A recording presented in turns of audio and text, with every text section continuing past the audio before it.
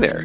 This is 76 West, a podcast from the Lambert Center for Arts and Ideas at the Marlene Meyerson JCC Manhattan.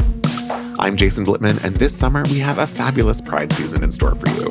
Today, I talked to Camille Kellogg, an editor at Bloomsbury Children's Books, who just released her first novel as an author, Just As You Are, a queer rom-com inspired by Jane Austen's Pride and Prejudice.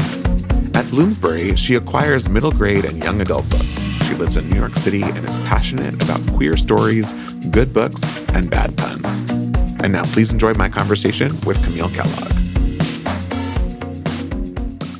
So, Camille Kellogg, let us go in a little bit of a roundabout way to talk about your new book, Just As You Are. By day, you are an editor, and by night, you've become a writer, first-time author. Can you tell me a little bit about that journey? Absolutely. So I was one of those kids who was always reading a book, who always wanted to be a writer. I majored in English in college with a double major in creative writing. But I also really wanted to be an editor. I knew about halfway through college that was what I wanted to do, and to focus on young adult and children's books specifically, because growing up, I really didn't have a wide diversity of books.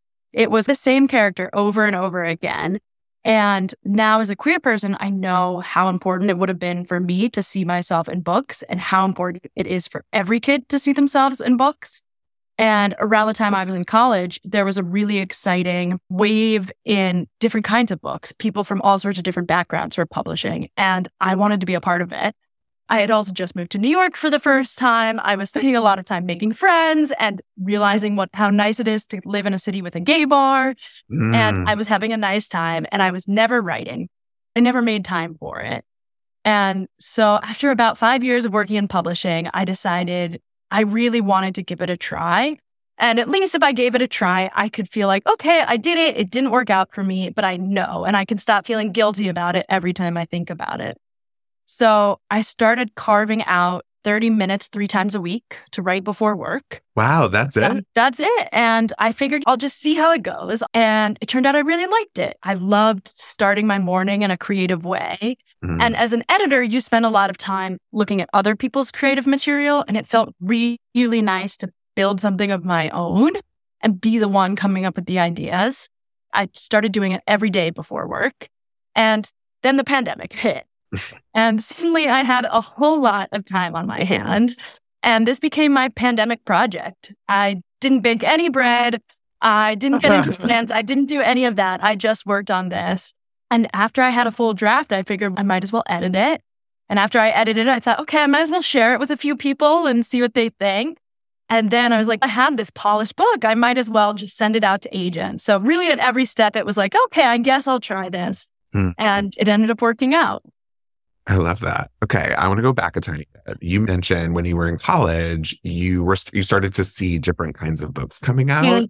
Are there some that stick out to you as, finally starting to see representation or whatever that you wanted to be a part of? Absolutely. So the 2 books that I can pinpoint are The Rest of Us Just Live Here by Patrick Ness, which is a really funny end of the world book. You know those books where the world is ending and you're the chosen one and you have to step up and be a hero? Sure. This book is about the kids who go to school with that kid and are just like, oh man, we wanted to have graduation, but the gym blew up and this kid saved the world, but it was really inconvenient. He crashed my car when he was fighting the monsters. It's a lovely book. So it's you always get it from the main character's perspective. This is from the secondary character's perspective. Exactly. They don't save the day. They're just the other kids. That's amazing. It's so brilliant. And it has queer characters, and the main character has OCD, and characters who have eating disorders. And I was reading it and I realized I really had nothing like that growing up.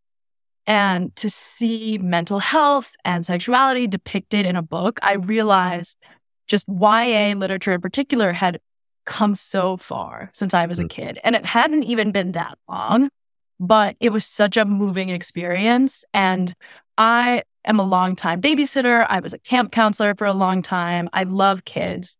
And it made me really want to give that experience that I hadn't had to a lot of kids. I am a relatively new reader. And when I read Red, White, and Royal Blue when it came out, I didn't realize how much I desperately needed that representation in a rom-com. It really meant something to me because I saw myself, and that was not an experience I had really had. I feel the exact same way. Growing up, I loved rom-coms. I was one of those girls who had a group of nerdy friends, and every weekend we would get a bunch of snacks and watch rom-coms. And we loved all of them. And we never spoke to any real boys, but we would dream about the boys who would sweep us off our feet one day. And when I came out, I felt, oh, these aren't for me anymore. This is not going to happen to me. I don't get that rom-com. And the first couple of queer rom-coms I read, I also just bawled my eyes out. Yeah. It's so powerful to see someone like you get to have a fun time and fall in love. I'm curious, was watching the rom-coms when you were a kid, did you ever even start to think, oh, this isn't for me? I'm enjoying the experience of watching it. I'm enjoying the experience of the community with my friends. But, oh, something is off. I don't feel. Actually, no. It's interesting that you asked that because I think a lot of those rom-coms are written by people who know what women want. And a lot of them are written by women. And the men bear some resemblance to real life men, but not a whole lot. And I actually think it made it harder for me to figure out that I was gay because I was like, but I love Mr. Darcy in the 2005 Pride and Prejudice. And I love Hugh Grant because I had been such an avid consumer of those rom-coms my whole life. That's so interesting. I have not thought about that. But upon reflection, I will say when I was younger and watched rom-coms and loved rom-coms, I never really felt that way either. I was never like, oh, this doesn't sit right with me. That was never something that I felt. I just loved the story and got swept up. Maybe it was that I just wanted to be Meg Ryan. Maybe it was that, and I didn't realize that until now. Because love, and it's exciting to watch, and it still gives you all those good, warm feelings. Yeah. But then to take it the next step and see yourself in it, it's just boom. Yeah. What were some of your favorites off the top? So clearly, Pride and Prejudice. Pride and Prejudice, yes, the Keira Knightley version, of course. Sleepless in Seattle is a huge one. I love anything with Hugh Grant in it. Pretty much anything that he has been in, I have seen, even the terrible things. He is so funny. And Colin Firth as well. So Bridget Jones's Diary was a big one. I really loved Music and Lyrics. It was a movie that critically panned, totally flopped. And I, as a 12-year-old, was just like, this is what love is. This movie. But love all the that. Bronze as well. Yes. For me, You've Got Mail was it for me. Yes, that whole movie is so brilliant. And to what you said about Music and Lyrics, for me, the unsung hero is Must Love Dogs. Loved that one too. We're talking about rom-coms. Clearly, your love of Pride and Prejudice is what inspired Just As You Are. At what point were you like, okay, I need to adapt Pride and Prejudice because that's what's important to me? Oh gosh, I forget actually, because I had that idea so many years in advance of when I actually started writing it. And that was in part because Pride and Prejudice is so well plotted. The proposal comes about halfway through. There is a reveal at 25% and at 75%. She was such a genius with her pacing. And I thought that might be a good way for me to learn how to write a book, is to adapt something that is so well crafted. And I played around with the idea. And the moment when I realized it might actually work as a real book on its own is when I named the magazine, which is called The Netherfields. In Pride and Prejudice, the rich man who comes in and buys a house in their neighborhood, it's called Netherfield. And it seemed like the perfect name for a slightly sexual sort of new age magazine. And when I got that, sort of the whole world fell into place. And I thought, oh, I might actually be able to do this. And I ended up really falling in love with that process and being able to just put my own world and the kinds of conversations I have with my friends on my page. It flowed so much more naturally than those sort of stiff literary stories ever did. Can you talk us through building that world, developing those characters? You just said it was like putting you and your friends on the page. What was that like? It was very fun. I put in a lot of pop culture references, a lot of references to queer brands, a lot of references to queer dating apps and queer shows and queer celebrities, and the kind of things I've never really seen in books. I also had a lot of fun taking the original characters from Pride and Prejudice and putting kind of queer stereotypes on them.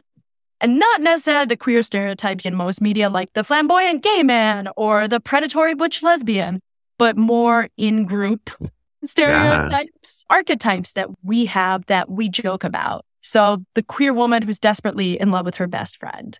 That, to me, obviously had to be the sister who follows Lydia around. Or that fuckboy who falls in love with everyone and then immediately falls in love with someone else and people are left brokenhearted. That became the character who was Wickham in Pride and Prejudice. And taking these people who I interact with in my community and have become jokes, but I've never seen those jokes really referenced in media, was a lot of fun. Have your friends read it? Have the friends who are those tropes, have they read? And they're like, wait a minute, Camille, this is me. I do have one friend who has been in love with her best friend for a long time and might be a little bit offended when she reads the book. But in her defense, I have at least 6 friends who are in love with their best friend. Of course. I was going to say, to your point, it's a stereotype. There is a trope there. And if anyone is offended by it, they need to be a little bit more self-reflective. Yes, definitely. While we're talking about these characters, there's a piece that I want to read to you. We have one character who says, over time, I realized that just because I want to look masculine, I don't have to act masculine. I could still be feminine in some ways, and that's okay. And this is a character who's deciding that they don't have to wear dresses to work every day in order to be self-reflective. And they also, if they don't want to wear dresses, that doesn't mean they also can't be feminine. Gender assumptions and gender presenting and identity, conforming to gender roles, is a very prevalent piece in this world. Can you talk about that? I definitely set out to talk about gender and identity and expression a lot in this book because that is something that I had to figure out when I was coming out. For everyone, gender and sexuality aren't necessarily tied, but for me, they definitely were. These days, I identify as butch. I wear mostly men's clothes. I am really happy with that. But it took me a long time to figure that out, in part because there is so little media that talks about gender expression and identity and that talks about it in nuanced ways that's not shades of black and white. One thing I think is really interesting is that the public narrative around queerness is one of certainty, usually. When you say, I was born this way, or I've always known. And when you come out as a certain label, it's a declaration and you're supposed to be super certain about what you are. And in practice, for me, I haven't always known. And there were certainly hints and signs. And looking back, it seems more obvious, but it took me a long time to figure it out. And I think that is true for a lot of people. And having that narrative of certainty can make people feel ashamed of not knowing and feel like they're not queer enough or trans enough or ace enough to claim a certain label, or feeling like they can't be in the community because they're only figuring it out or they don't know what label is right for them. And I have a lot of friends who over the years have shared those insecurities and feeling like they don't belong anywhere because they don't know. And it was really important for me to show the main character, Liz, is really torn between acting masculine, acting feminine, what she wears, how what she wears influences how people see her, which influences how they treat her, which influences how she feels. And she's kind of caught up in her own head with all this. And I really wanted to show a character who doesn't work through that and find the one true answer, but instead learns to accept that she might never know. And that's okay. And it's okay to be uncertain. And you need to give yourself a certain amount of fluidity with these things. There are labels that people feel like they have to impose on somebody else, that some people feel they need to impose on themselves to make other people feel comfortable. When I was first figuring out my sexuality and starting to identify as butch, I went out and bought a leather jacket. I carried my arms a little wider. I tried to seem so tough and masculine and like I knew what was going on. And that really isn't me.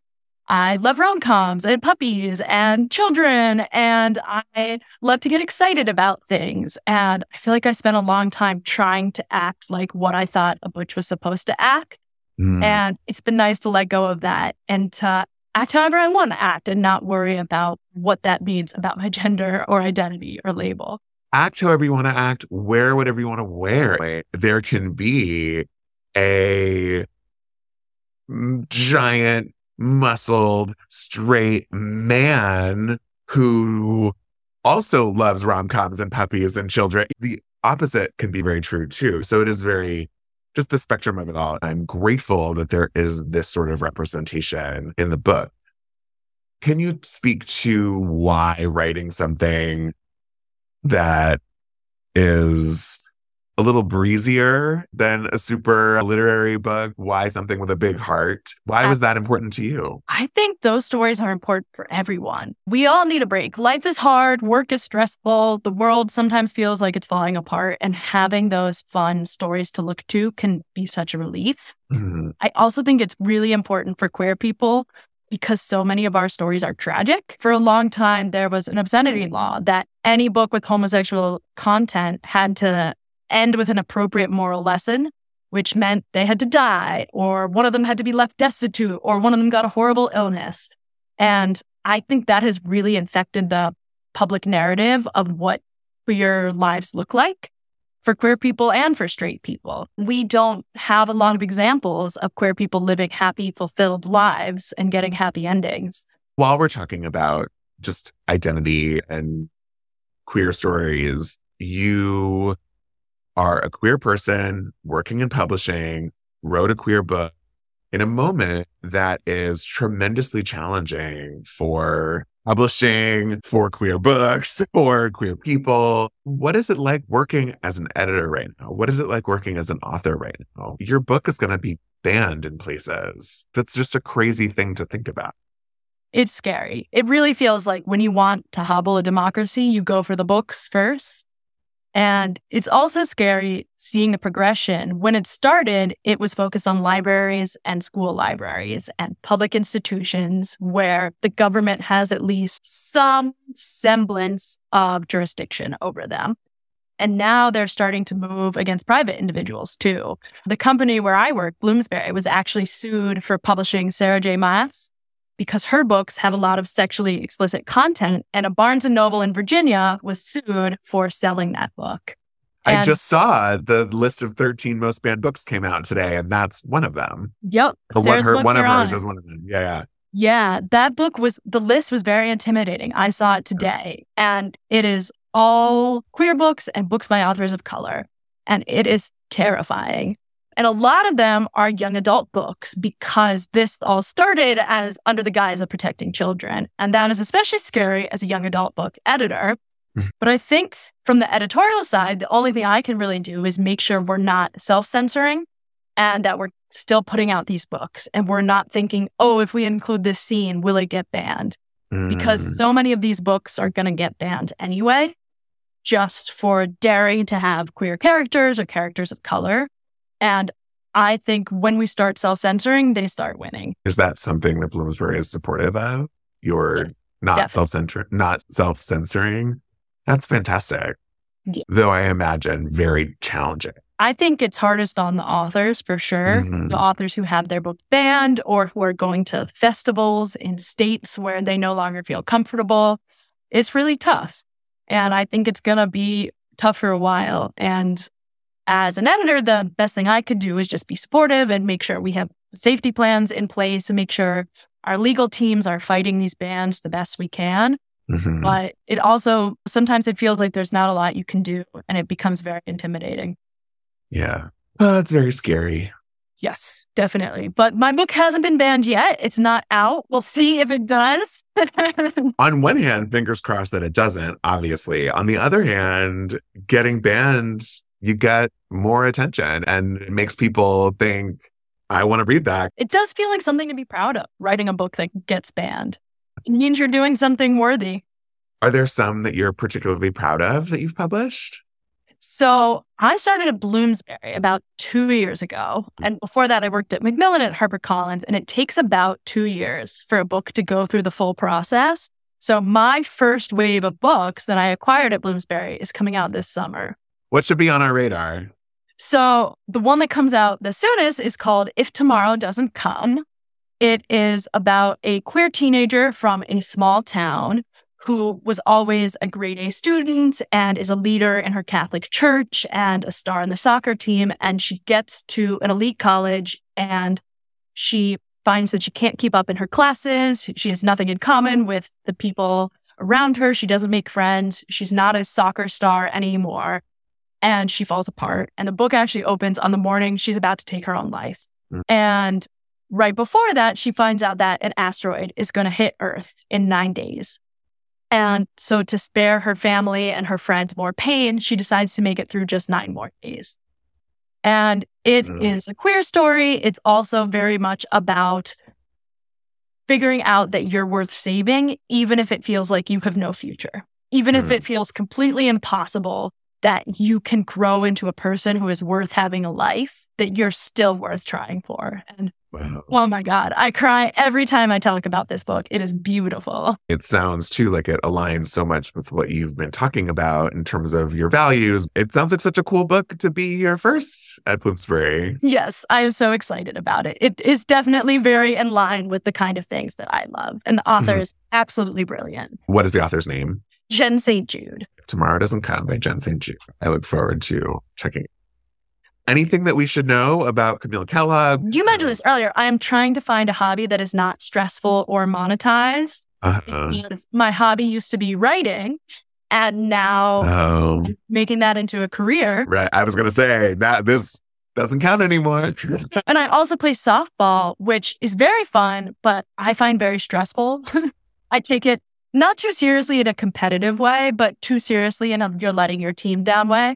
So I am in the market for a new stress-free hobby that cannot be monetized. If you have any ideas. Are you like a knitter? I'm terrible at crafts, which really does me in hobby choices. My husband just took sailing lessons. Ooh.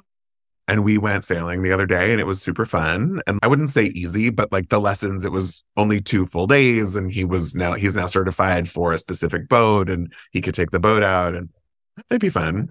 That sounds really fun. And I don't think I can monetize that. Someone could, but I don't think my quick answer for you to help. Okay. I'm going to look into sailing around New York City. Thank you for doing the good work in terms of getting our stories into the hands of young people who need to read them. It's so much fun. I actually went to a career fair the other day and some kids came up and one of them said, "Oh, do you have any queer books?" And I looked around and I was like, I don't think I have any straight books. Like you can have this one and this one. It was very fun. You know how important it is. From me, I just want to say thank you for doing that because I don't know that you get thanked often enough by the kids who need to read them. And I think that it's important to such a huge group of people.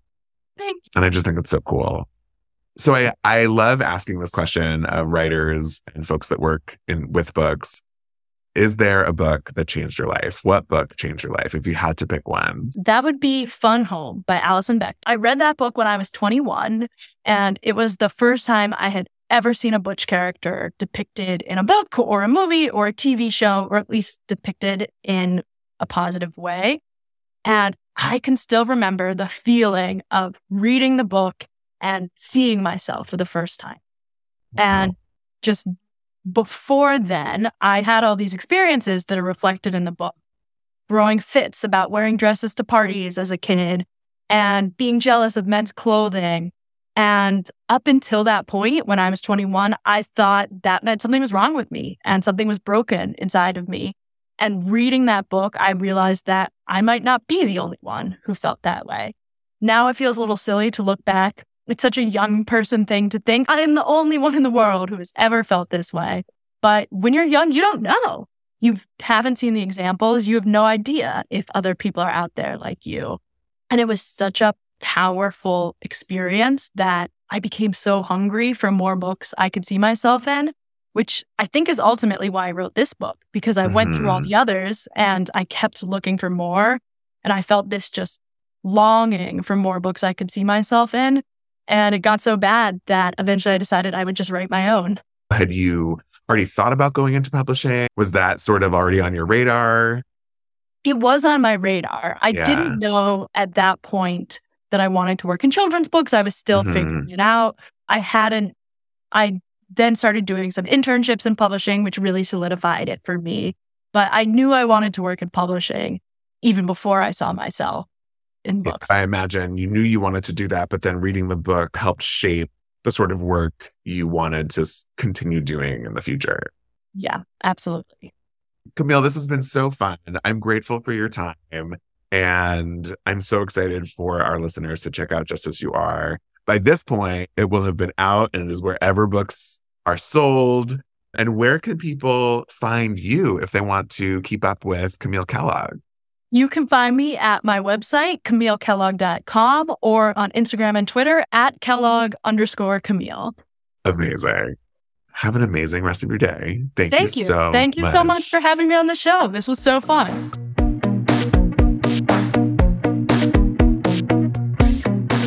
Thanks for listening. Just As You Are is on sale now wherever books are sold. Make sure to check out our other episodes wherever you get your podcasts. And if you like what you're hearing, share us with your friends. Write a review and subscribe so you'll be the first to know when the latest episode drops. 76 West is produced by Udi Ehrman and me, Jason Blitman. Our audio engineer is Matt Temkin.